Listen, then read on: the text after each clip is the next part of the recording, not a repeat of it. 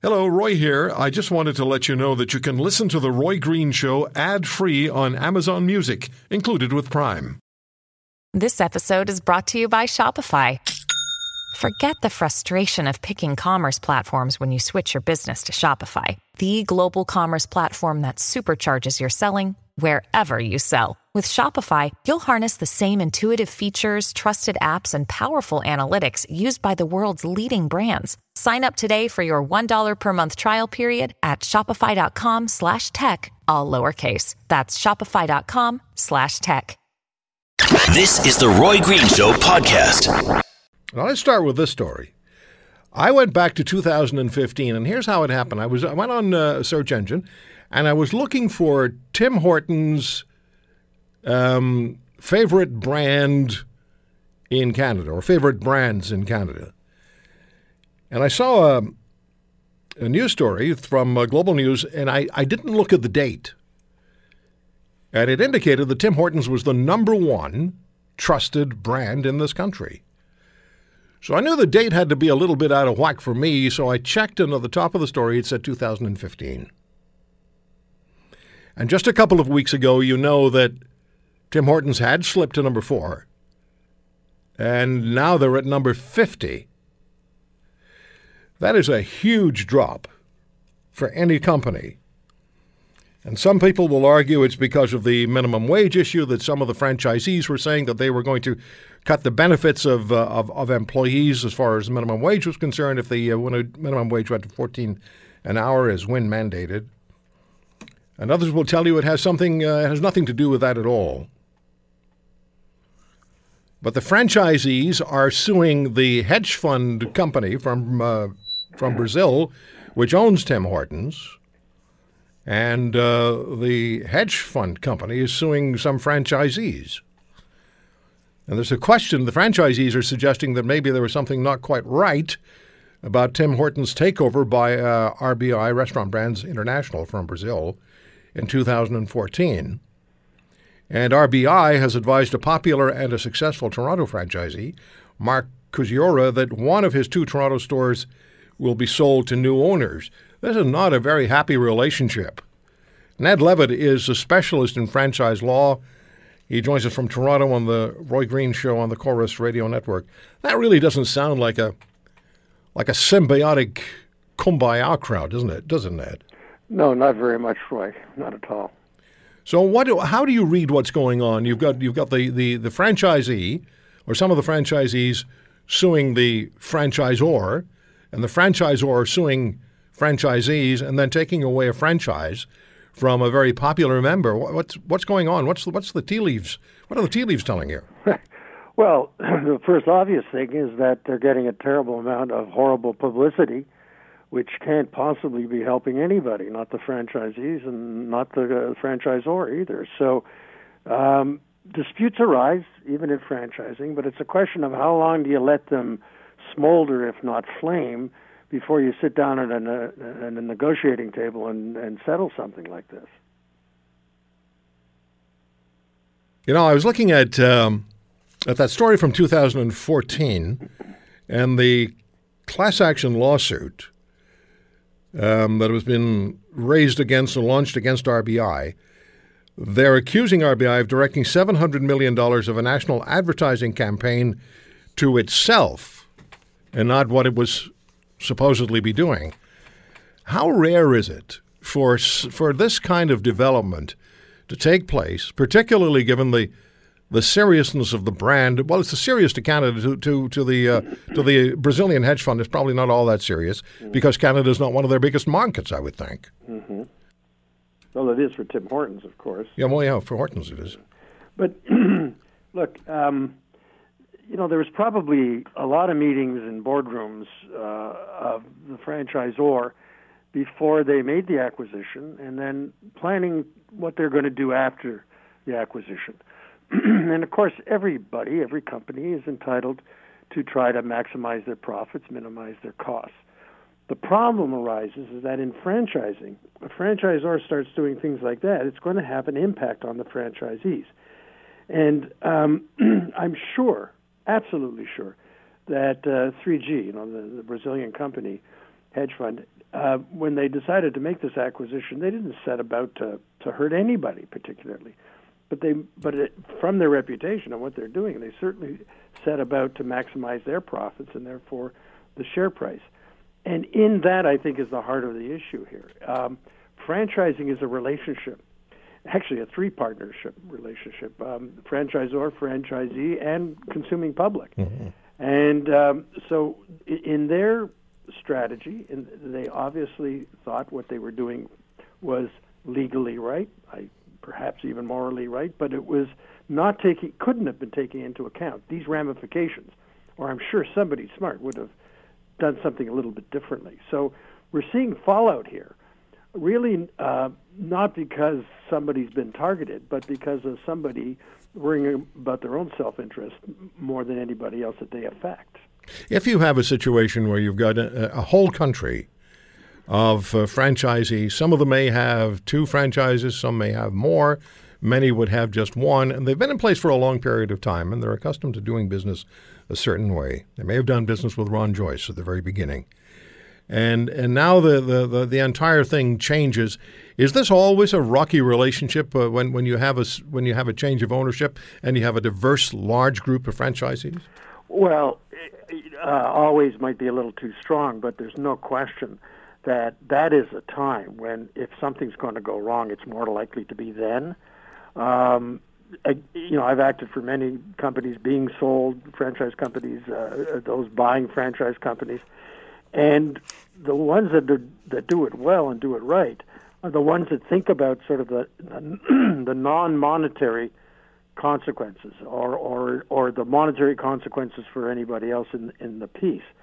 And this is I would never say that this is going to be common, but in a takeover, and frankly, in a public franchisor, there is going to be a dynamic that creates the possibility of conflict. And that dynamic is that the franchisor, if it's public or if it's going to be acquired, they're looking at the bottom line. They're looking at the share price. Franchisees are looking at their profitability at the store level. Mm-hmm. You know, when you're selling a brand, when you're selling a heritage brand to customers who identify with your brand, who in Canada didn't know what a double-double was? Right. No one. I was talking to somebody in Australia not long ago, and that person said to me, when I come to Canada, I've been told to order a double-double. Yep. So it's Canadian. Mm-hmm.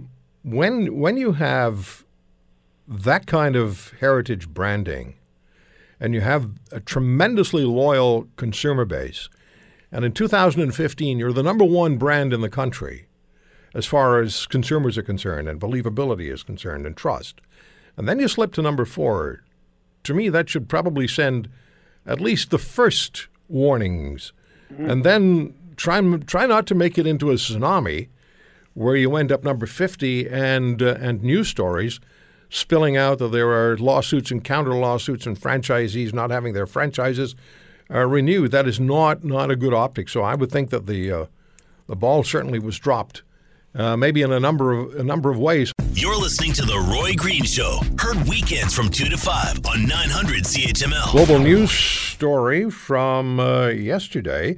The federal government is looking into concerns raised by a dissident group of Tim Hortons franchisees about the potential violation of terms Ottawa placed on a deal that saw Canada's most iconic restaurant chain taken over by a Brazilian firm. A spokesman for Innovation Minister Navdeep Bains said Thursday the government will investigate allegations that Tim's owner, Restaurant Brands International, has failed to live up to promises made to the federal government under the Investment Canada Act in 2014. I think it's important to Canadians that our iconic brands are Canadian and we can identify with them, and we don't run into situations like the one we're facing now or Tim Hortons is facing now. And I've heard people talk about the coffee as well. Anyway, it's 800-263-2428, 800-263-2428. After I finish speaking with Ned Levitt, franchise lawyer in Canada, one of the very best, we'll take your phone calls.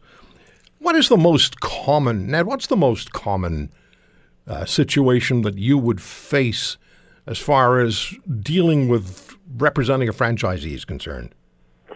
Yeah, well, it wouldn't be just sort of one most common, because it's hard to rank them, but very often it's the franchisor is not running the advertising fund effectively, or occasionally is actually taking money from the advertising fund. We've seen that a lot.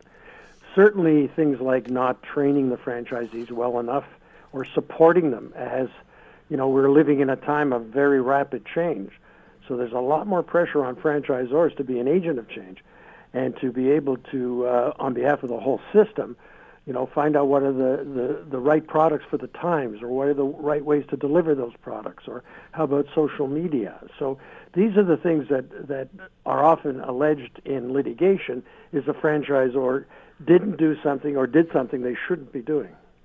And this situation that exists now between the franchisee and the franchisors at Tim Hortons, let's just use Tim Hortons even though there's a parent company involved.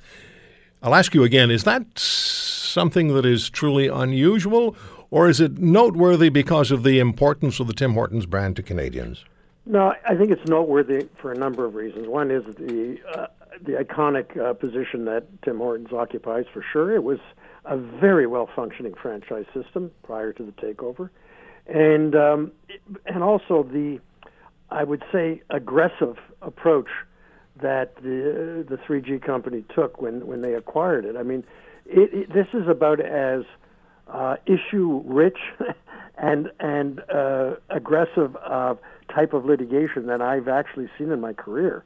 There's a lot of bad feelings, bad blood between the parties, and some pretty obvious attempts to, make money for the franchisor, and the franchisees are looking at their livelihoods and believe they're threatened, because this litigation couldn't have been entered into lightly, because when you hurt the brand in a franchise system, you're hurting it for the franchisor, but you're hurting it for the franchisees as well. And they have often have their life savings invested. Absolutely. And tied up in that particular franchise.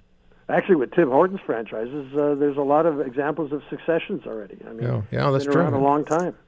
Ned, I appreciate the time. Thank you so much. Good talking to you. You're welcome. Bye-bye. Ned Lovett is a franchise lawyer in Toronto. You're listening to The Roy Green Show, heard weekends from 2 to 5 on 900 CHML. Tomorrow, the Prime Minister will fly back from Peru, and he's going to be having a meeting with the premiers of British Columbia and Alberta on the issue of pipelines. It seems to me that Prime Minister Trudeau should probably also have invited the Premier of Saskatchewan, Scott Moe, to these discussions, because Premier Moe has made it very clear to British Columbia that Saskatchewan also has an interest in this particular situation, and not to expect Saskatchewan to simply sit on the sidelines. Prime Minister has an opportunity, a responsibility, and I really believe Saskatchewan needs to be included in this discussion. We'll talk a lot about tomorrow, and we'll take lots of phone calls, actually tomorrow, on this issue. Joining me on the program is the Premier of Saskatchewan, Premier Scott Moe. Premier, thank you for the time. Congratulations on your new responsibilities, and we always enjoyed speaking with your predecessor, Mr. Wall. I'm looking forward to conversations with you. I am as well, Roy, and thank you for having us here today. Everyone in this country is still reeling over the terrible bus truck accident that resulted in so much death and injury within the ranks of the Humboldt Broncos. What can you share with us, Premier, about the developments now? And somebody asked me a question. I've actually seen it several times. Does Saskatchewan Healthcare take care of the needs of those who were injured, even if they're not residents of Saskatchewan?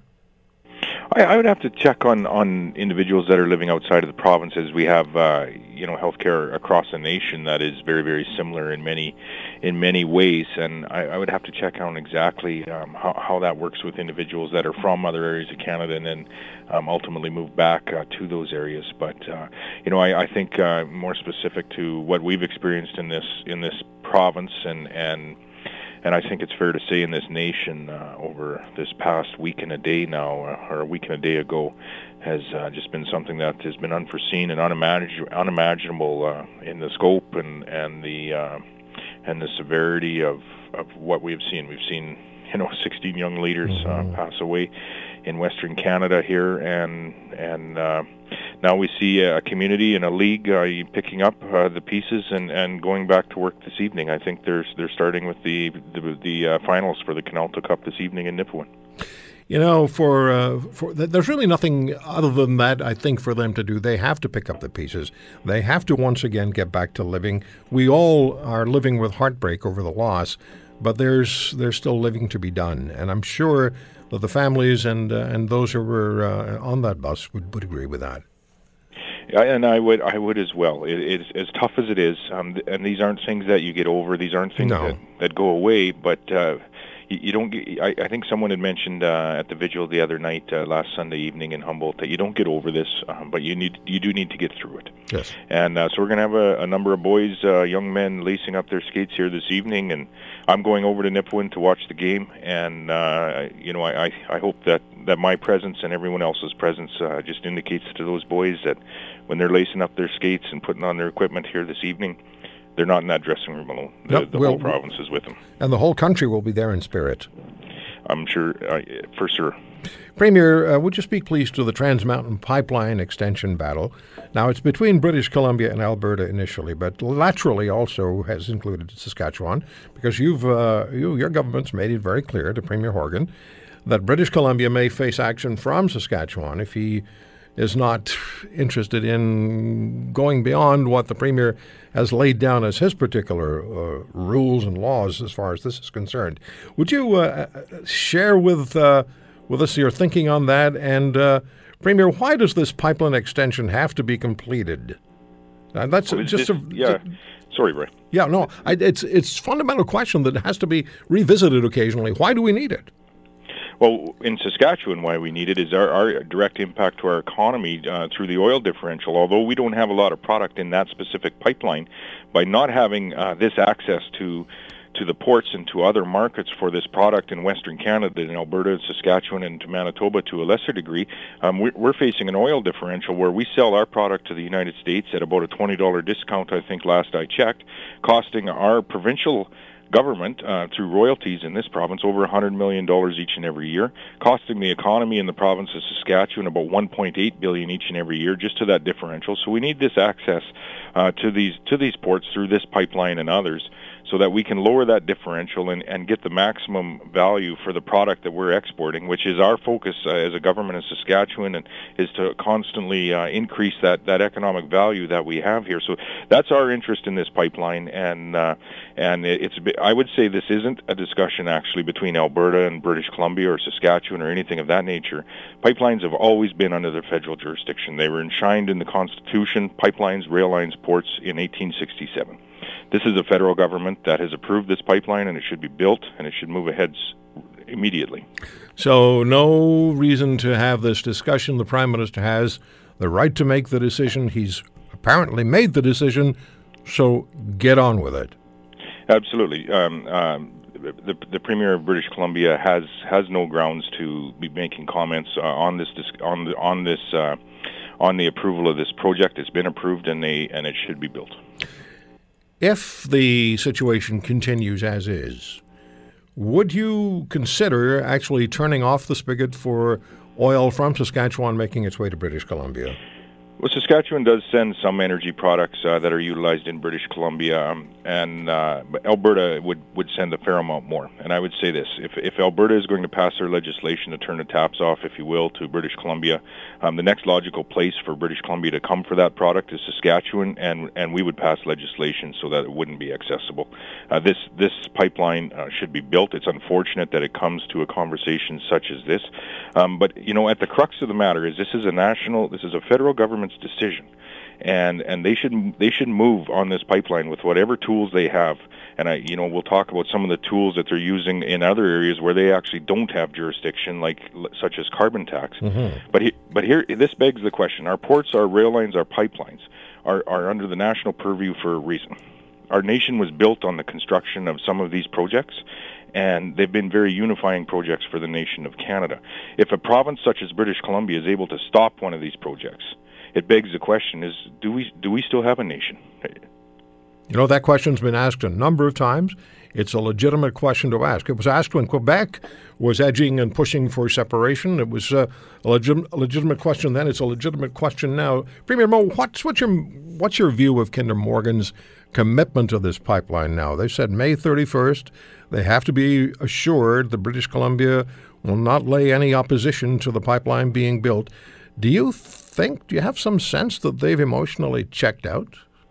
Well, it's concerning, and it points to a growing trend of tens of billions of dollars of investment in our energy sector, which is one of the cleanest in the world, and we must always remember that.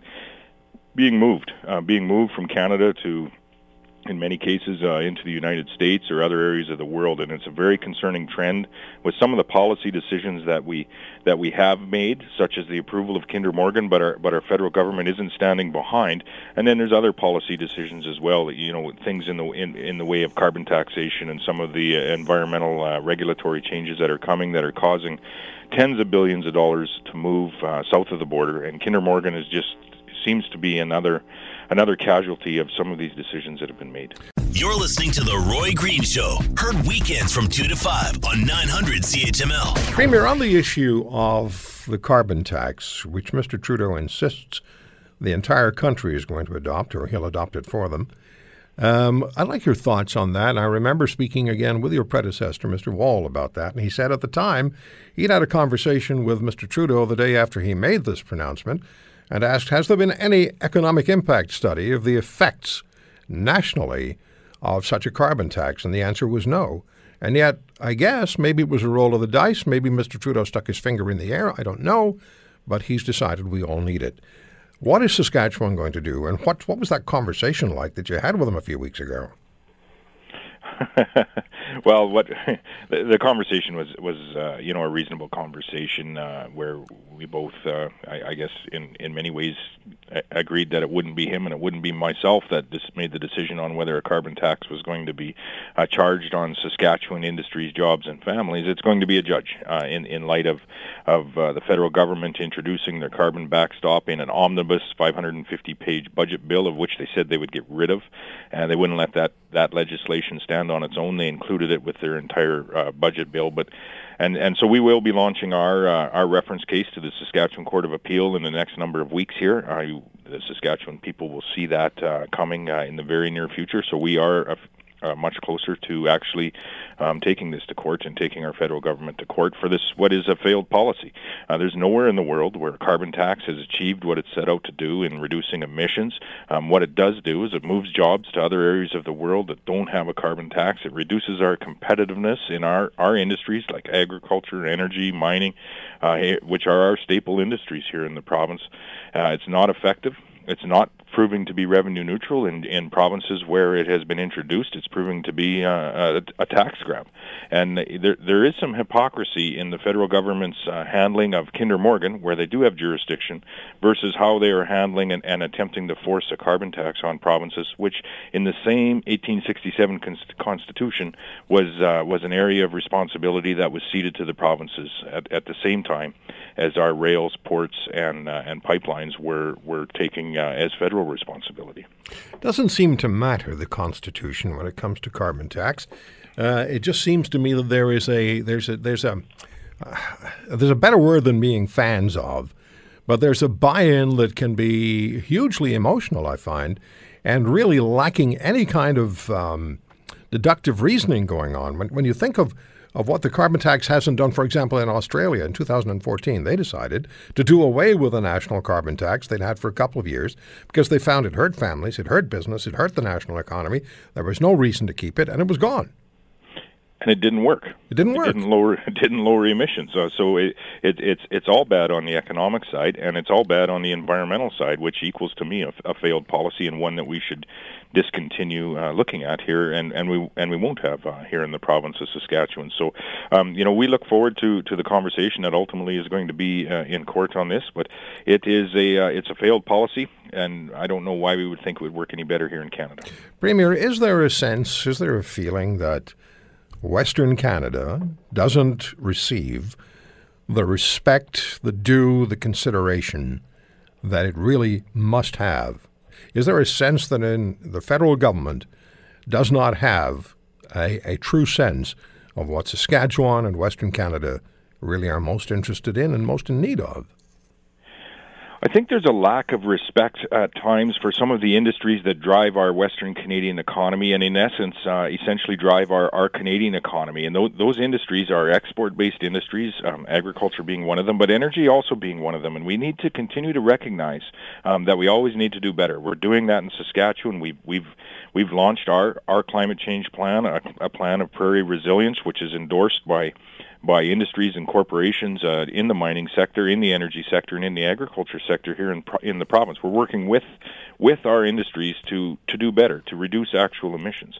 We're not working with them to see how much we can actually tax them and how much they can bear through a policy that essentially, just simply doesn't work. So I worry about the respect in the lack of effort being provided by our federal government to ensure that we can get these products to market, such as in the case of Kinder Morgan, where they have the jurisdiction, versus the lack of respect that they're proving to these same industries on the taxation side, trying to enforce this carbon backstop on well, in this case, our province, but I think you'll see other provinces coming on board as we launch our reference case, as this isn't just about imposing a carbon tax on Saskatchewan. This is about a federal government that's imposing their will in an area where they explicitly do not have the jurisdiction or the right to do so. And who's to say that in a number of years they don't use the same techniques that they're using here, like withholding infrastructure funding when it comes to the Low Carbon Economy Fund, which they are threatening to do in Saskatchewan's case,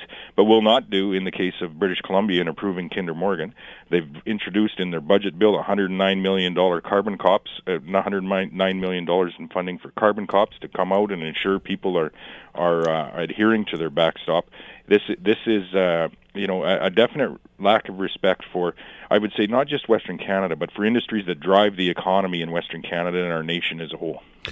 We have natural resources in this country which are significant to our financial well-being, and if we look at the oil sands, if we look at the need for pipelines, if we look at the international markets that are available to us for Canadian oil products, I've heard the number, and you probably are better at this than me, have better information than I do, but I've heard numbers as high as $50, $60, $70 million a day being lost if we do not export our oil to markets that want it, other than the United States, which may be artificially keeping their prices low by influencing various groups in Western Canada to fight the pipelines. Just in the energy sector alone. Just by the oil differential that we have by not being able to access markets aside from the United States.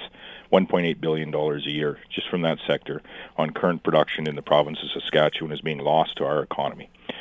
That is why we need to continually advocate for safe methods to get this product to port, which is pipelines such as the Trans Mountain Pipeline.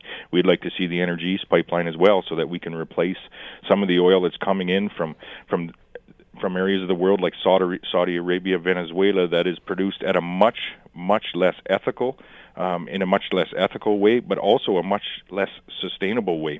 We should never forget in this conversation around environmental sustainability what we have already done in our industries. I'll speak to Western Canada and Saskatchewan, but across our nation in agriculture, in mining, and in our energy production and forestry as well. We produce some of the most sustainable products on earth, and we should never forget to tell people that. Premier, it's a pleasure to speak with you. Thank you so much for the time today. I hope you won't mind coming back. I will be back at your request. Thank you, sir. All the best. Take care, Roy. Scott Moe is the Premier of Saskatchewan. You're listening to The Roy Green Show. Heard weekends from 2 to 5 on 900 CHML. So military action against Syria's Assad regime last night as the U.S., the U.K., and France fired missiles into Syria. Now the West doesn't have to be concerned about possible reaction by Assad's protectors, Russia and Iran. And joining me on the program is Colonel Peter Mansour. He's the former executive officer to General David Petraeus during the surge in Iraq. His book is Surge, My Journey with General David Petraeus and the Remaking of the Iraq War. Colonel Mansour is also a military history professor at Ohio State University. Colonel Mansour, thank you very much for the time, as always. No question there'd be a response to the chemical weapons being used in Syria by the Assad regime. The United States, though, needed other nations to engage as well, in this case France and the UK. Justin Trudeau verbally supported Donald Trump. Is that enough? Has the point been made, or can you make the point with these people? Well, it appears, for the moment at least, that the raid hit the sweet spot. That is, painful enough to make Assad think twice about using chemical weapons again. Not so painful that it would cause Russia to escalate hostilities, which would be bad. So, it'll take some time to determine whether Assad gets the message. Of course, after last year's strike, he did refrain from using chemical weapons for a time, but there were maybe a half a dozen instances of his use, mainly of chlorine weapons, since then. So we'll see if this strike is any more successful in preventing future attacks. How much of this is necessary now because of the years of dithering by President Obama? He allowed Assad to fortify himself in Syria and secure the support of Iran. And Russia a lot of this have been precluded had Premier Obama been, or President Obama, one of those, pick one, had President Obama been more forceful. Well, it's interesting because early in the Arab Spring, when there were demonstrations in Syria, his own administration, Hillary Clinton as Secretary of State, Bob Gates as Secretary of Defense, and General David Petraeus as the CIA director, all recommended arming the Syrian opposition, which would have made the opposition stronger and also more in tune with U.S. desires in the region. President Obama declined to do that. He did, however, set a notorious red line that if Assad used chemical weapons, he would retaliate. It was proven that Assad used chemical weapons, and President Obama did nothing. It was perhaps the biggest foreign policy mistake of his 8 years in office.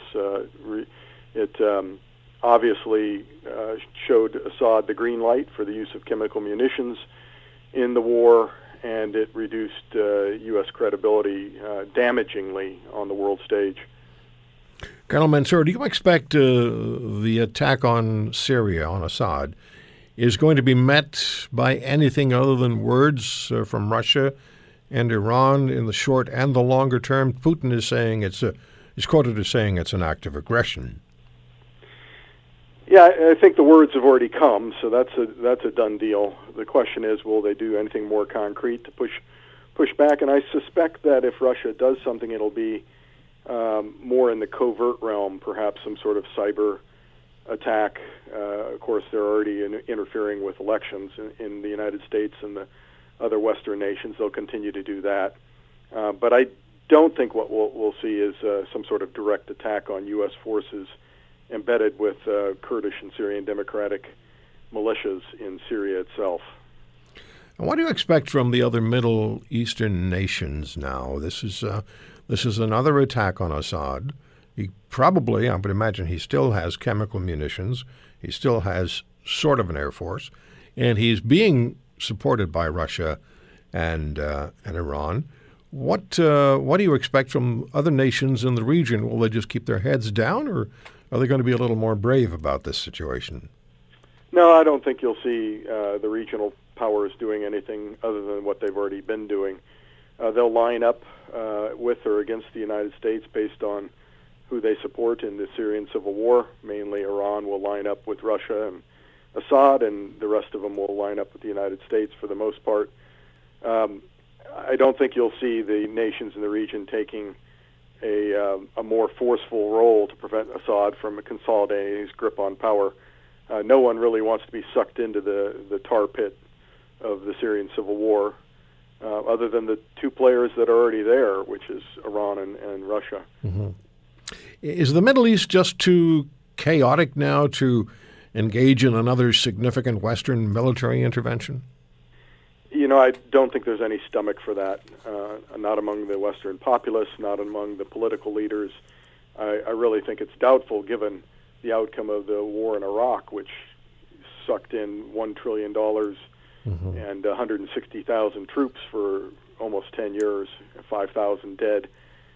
And the outcome was such that it really didn't advance U.S. national security interests. I think it would be really unlikely that an administration would voluntarily intervene with lots of boots on the ground. I think the way forward is pretty much what it's been in the last few years, which is the use of advisors, the use of air power, and a much more lighter footprint. Is the world? The next question, I suppose, has to be: is the world less stable now than it might have been even at the height of the Cold War? Terror organizations are spreading their tentacles more widely, with North Africa just one significant example. What and where are your greatest concerns globally? Well, I think you're right. I mean, the bipolar distribution of power during the Cold War, ironically, made foreign policy much more stable. Right? You either lined up with the Soviet Union or you lined up with the United States, but the boundaries of conflict were pretty clear. It was deadly in certain circumstances, Korea, Vietnam, etc., but it was predictable. Now you have a lot more actors. There's a diffusion of power to multiple global powers. You have lots of non-state actors and terrorist groups and so forth.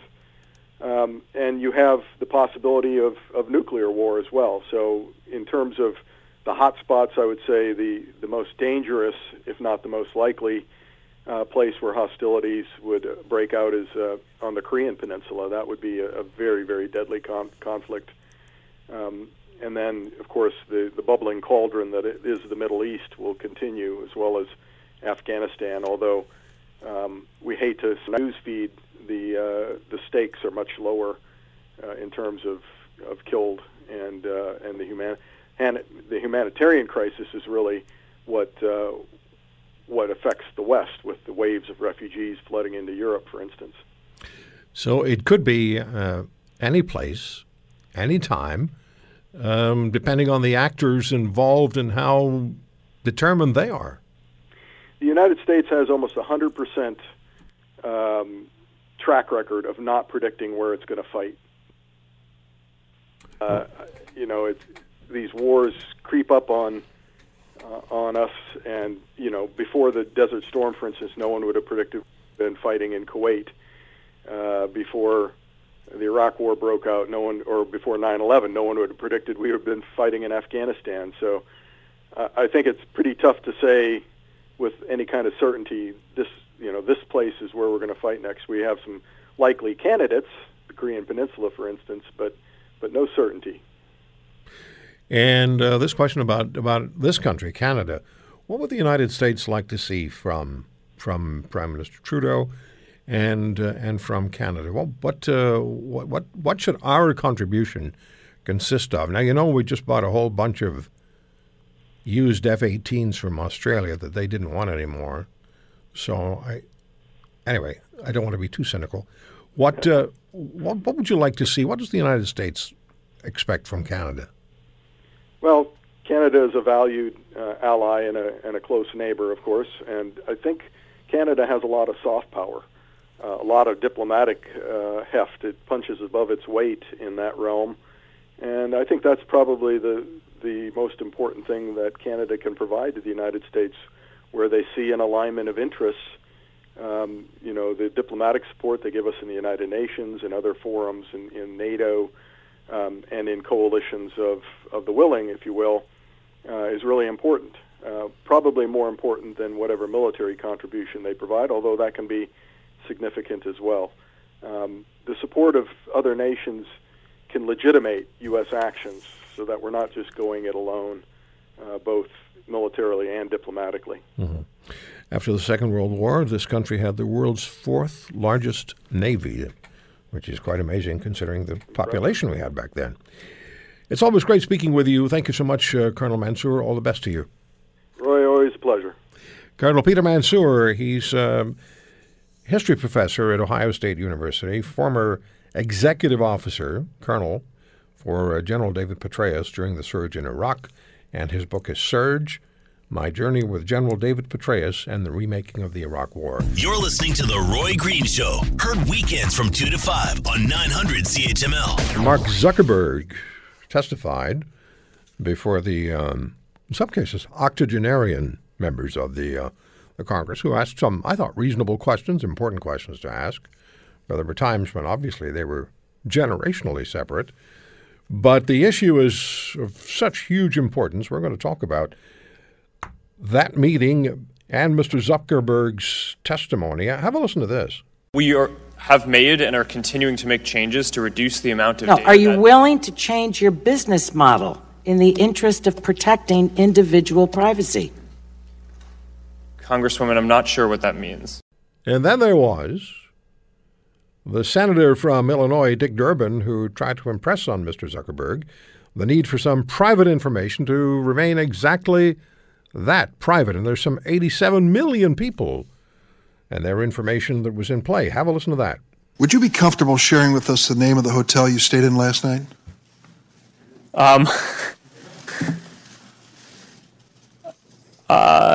No.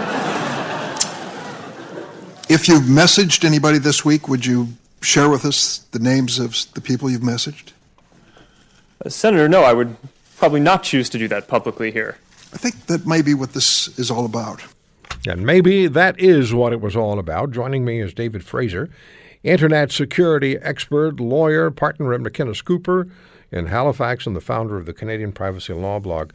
David, thank you, as always, for coming on the program and speaking about these issues in language even I can understand. Was that question that Senator Durbin asked one of the more relevant questions to be asked? Certainly, I think it was on point for a senator to be asking in an environment where many of the statements that are made in something like that are intended to score political points and maybe a little bit of grandstanding. But it certainly does kind of cut to part of the issue, which is how comfortable are people sharing their information with other people and outside of what they would probably consider to be their comfort zone, which I think is one of the key questions that has really come up in connection with all of this, particularly when the revelations about Cambridge Analytica have shown a system that would allow the collection of information about friends of friends without those people being involved. It's one thing for somebody to choose to take a quiz, now assuming that they're not lied to as appears to be the case, but take a quiz and provide their information to somebody. That's their information and they get to choose whether or not to provide it. But having other people's information sucked up into that system without that person's involvement or choice, that to me is something that's troubling and problematic. Yeah, and sometimes people will find themselves in a hurry to sign something. They want to get something done. And then they have to sign here, initial there. And some of it has to do with privacy policies, some of it has to do with company policies, some of it has to do with information shared with third parties, and you don't really know what it's about, but you're in a hurry, you want to get out of there, you want to get the deal done, and then you sign it. And it's only later that you may find out that, whoa, I should have read this. And so this is the high-tech version of the paper contract. So what did the congressional testimony of Mark Zuckerberg ultimately serve to provide? Did we get a real sense of just how much Cambridge Analytica had in its bank as far as private information of citizens is concerned? Well, I don't think it really had to do with the information that was disseminated during the questioning. I don't think, at least for those who have been paying close attention to social media and to Facebook for some time, and particularly these more recent revelations, there wasn't anything that was new that was learned. But I think that the significance of it really has to do with the fact that he was dragged in front of a congressional committee for 2 full days and was grilled, and it's pretty clear to me that the unease that a large number of people have with what has been going on was clearly communicated. And I think it forces a bit of a rethink, whether or not that actually happens, because, of course, Facebook has been admonished for certain practices in the past and has kind of half apologized and have repeatedly said that they need to do better. And certainly I think incrementally they have, but whether or not this is the tipping point that will force them to make significant changes, I think it probably will be. I don't think they've ever faced this level of scrutiny. We not only have this congressional investigation, we have the Information Commissioner of the United Kingdom pursuing this strongly. We have the U.S. Federal Trade Commission, as I understand, and a number of attorneys general in the states. We have the Australian Privacy Commissioner. We also have our Privacy Commissioner federally and in British Columbia who are going after this. So certainly they are hearing it from all sides, and the 2 days of testimony may be over, but these investigations are not, and they're going to continue for some time.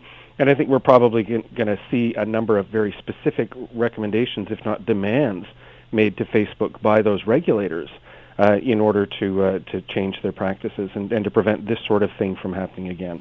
I received an email from a friend, and his point was, Facebook is so big, so powerful, so well connected, that it really is immune. It'll be on the hot seat for a couple of days, and then they'll go back to doing things the way they've always done them, or maybe they'll adjust things a little bit, but they are essentially immune. And then I got to thinking about Brian Acton, the co-founder of WhatsApp, and other big tech names were urging users to hashtag delete Facebook on Twitter.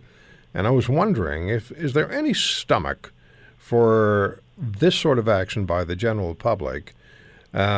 Social media are addictive, and maybe to billions of people daily. So I guess two-part question. Is Facebook essentially immune, and would there be any appetite, regardless of what has happened, that to create the need for these congressional hearings? Is there enough of an appetite to back off Facebook and maybe other social media platforms out there, or is it just, it's an addiction? Well, certainly, and that's one of the things that's going to be scrutinized, is the addictive nature of these services. There certainly have been a number of people speaking about the fact that a lot of the information that's collected about how people use these services and applications is intended to make them as addictive as possible. Now, they don't use that sort of terminology. They assume that, hey, the more time people spend on Facebook, the more that's an indication of how much they like it, rather than the people who are just kind of looking for likes and get some sort of positive feedback reinforcement loop. I think it would be difficult certainly I wasn't prepared to delete my Facebook account. I still find I get something of value from it in terms of the connections that I have with friends near and far. But certainly it's prompted thinking about this, and it has become, some people have characterized it like a utility that perhaps needs to be regulated in such a way. I'm not in favor of that, or to be maybe somehow turned into some sort of public good or taken over by government, for example. And I'm not in favor of that, simply because I can't imagine, would it improve things if Trump's government had control over Facebook and had control over Twitter, for example? Certainly it makes sense to regulate the heck out of them so that they have to be clear and transparent about what their practices are, and to require them to give consumers as much choice as possible about what information is collected. I think one thing that we might see that seemed somewhat impossible a while ago is perhaps an ad-free version of Facebook, where you pay for it instead of being presented with ads. They would still be profiling you in order to determine which friends' updates to show you, etc. But it wouldn't be for advertising purposes. But would that really fix the problem? Because part of the issue with respect to political manipulation has been advertisements, but a significant amount has to do with groups and pages that were feeding updates that were essentially misinformation or fake news, whatever you want to call it, that were outside of the advertising realm. So there certainly are multiple dimensions to this, but yeah, Facebook has gotten pretty enormous, and as a result, I think they can expect that this is just the first taste of the significant scrutiny that their operations are going to face around the world. You talk about the advertising aspect of it, and the power that has, the power of suggestion, which we know was transmitted to the political arena, or at least to the voters who were going to be active in the political arena. A few weeks ago, I decided I had a little time on my hands, and I've always been a car aficionado, and so I went back and I went online and I Googled a whole bunch of cars that I'd owned from being a kid on forward. Well, what that did was explode, and you can see what's coming. Car ad after car ad after car ad after Auto Trader, and a whole series. Here's 7 cars all lined up, ready for me to look at. And what it did was, eventually, at first it was annoying, and then it got interesting. So I thought, they placed the hook and they pulled it. I'm out of the water. Yep, and online advertising is what makes the internet free for most people, other than kind of paying your cable company for your connection.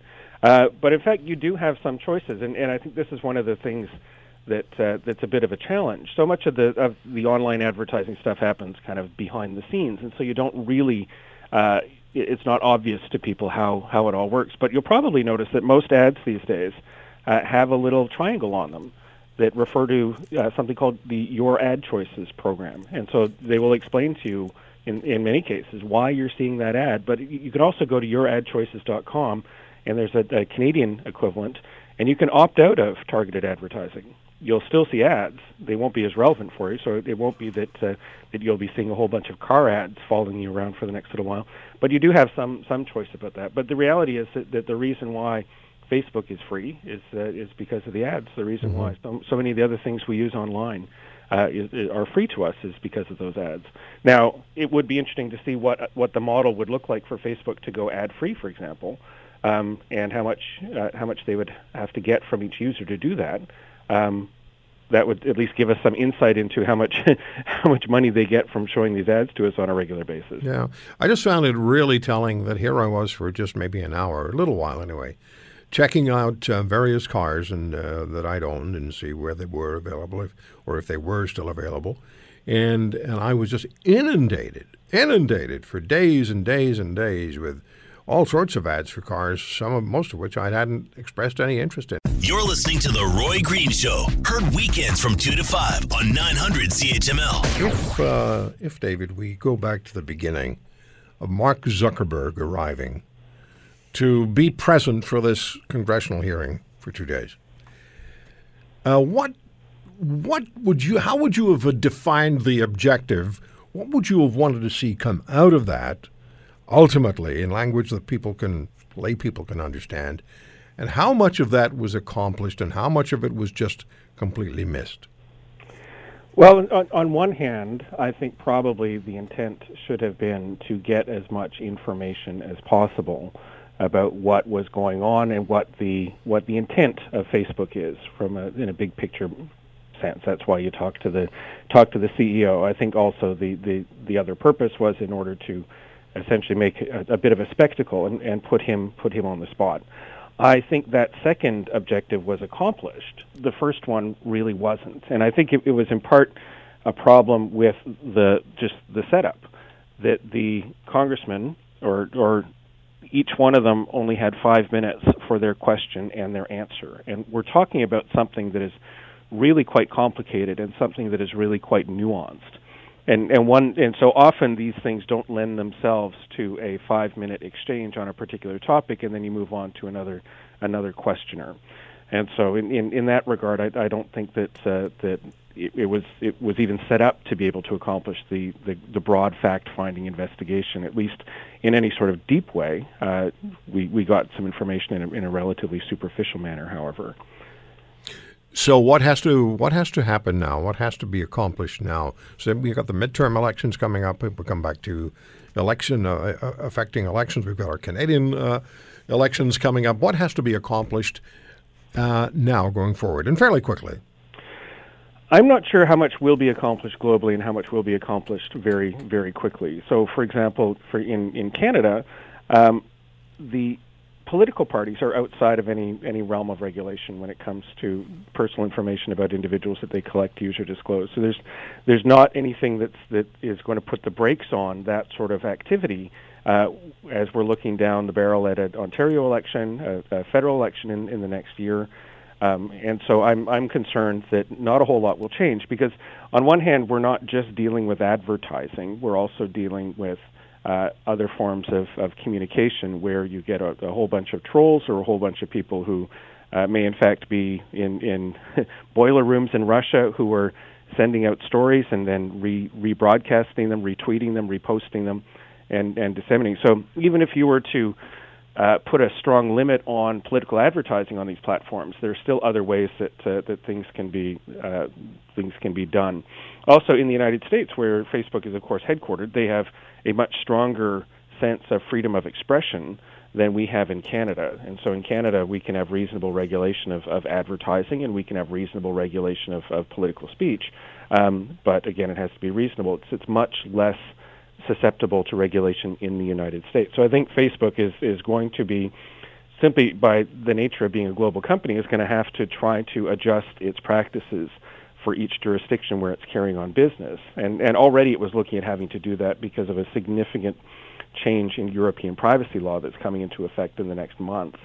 But whether or not they can slam on the brakes or make a course correction before the Ontario election, for example, and there are other kind of significant elections that are taking place around the world in the next 12 months, I'm not that optimistic, and I think it will continue to be a whack-a-mole sort of endeavor. But we have seen some progress. So a number of social platforms have implemented algorithms to try to detect kind of bot accounts and troll accounts.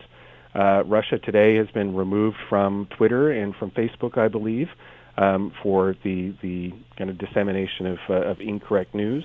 So certainly, I think progress has been made, but is it enough to give me confidence that the next Canadian election will not be subject to manipulation? I don't have that confidence. No, and then you ask yourself whether all the social media platforms have really drifted away from what the initial intent was for them. Twitter delivers lots of anger. Reading on Wired magazine, Instagram has more fake news than Donald Trump can tweet about. It's the size of this issue is really becoming apparent. David, always great speaking with you. Thanks so much for taking the time. It's a pleasure. Anytime. You take care. Bye-bye. David Fraser from McInnes Cooper in Halifax, privacy law specialist and the founder of the Canadian Privacy Law blog. Have a look at that. It's really quite fascinating. The Roy Green Show, weekends from 2 to 5 on 900 CHML.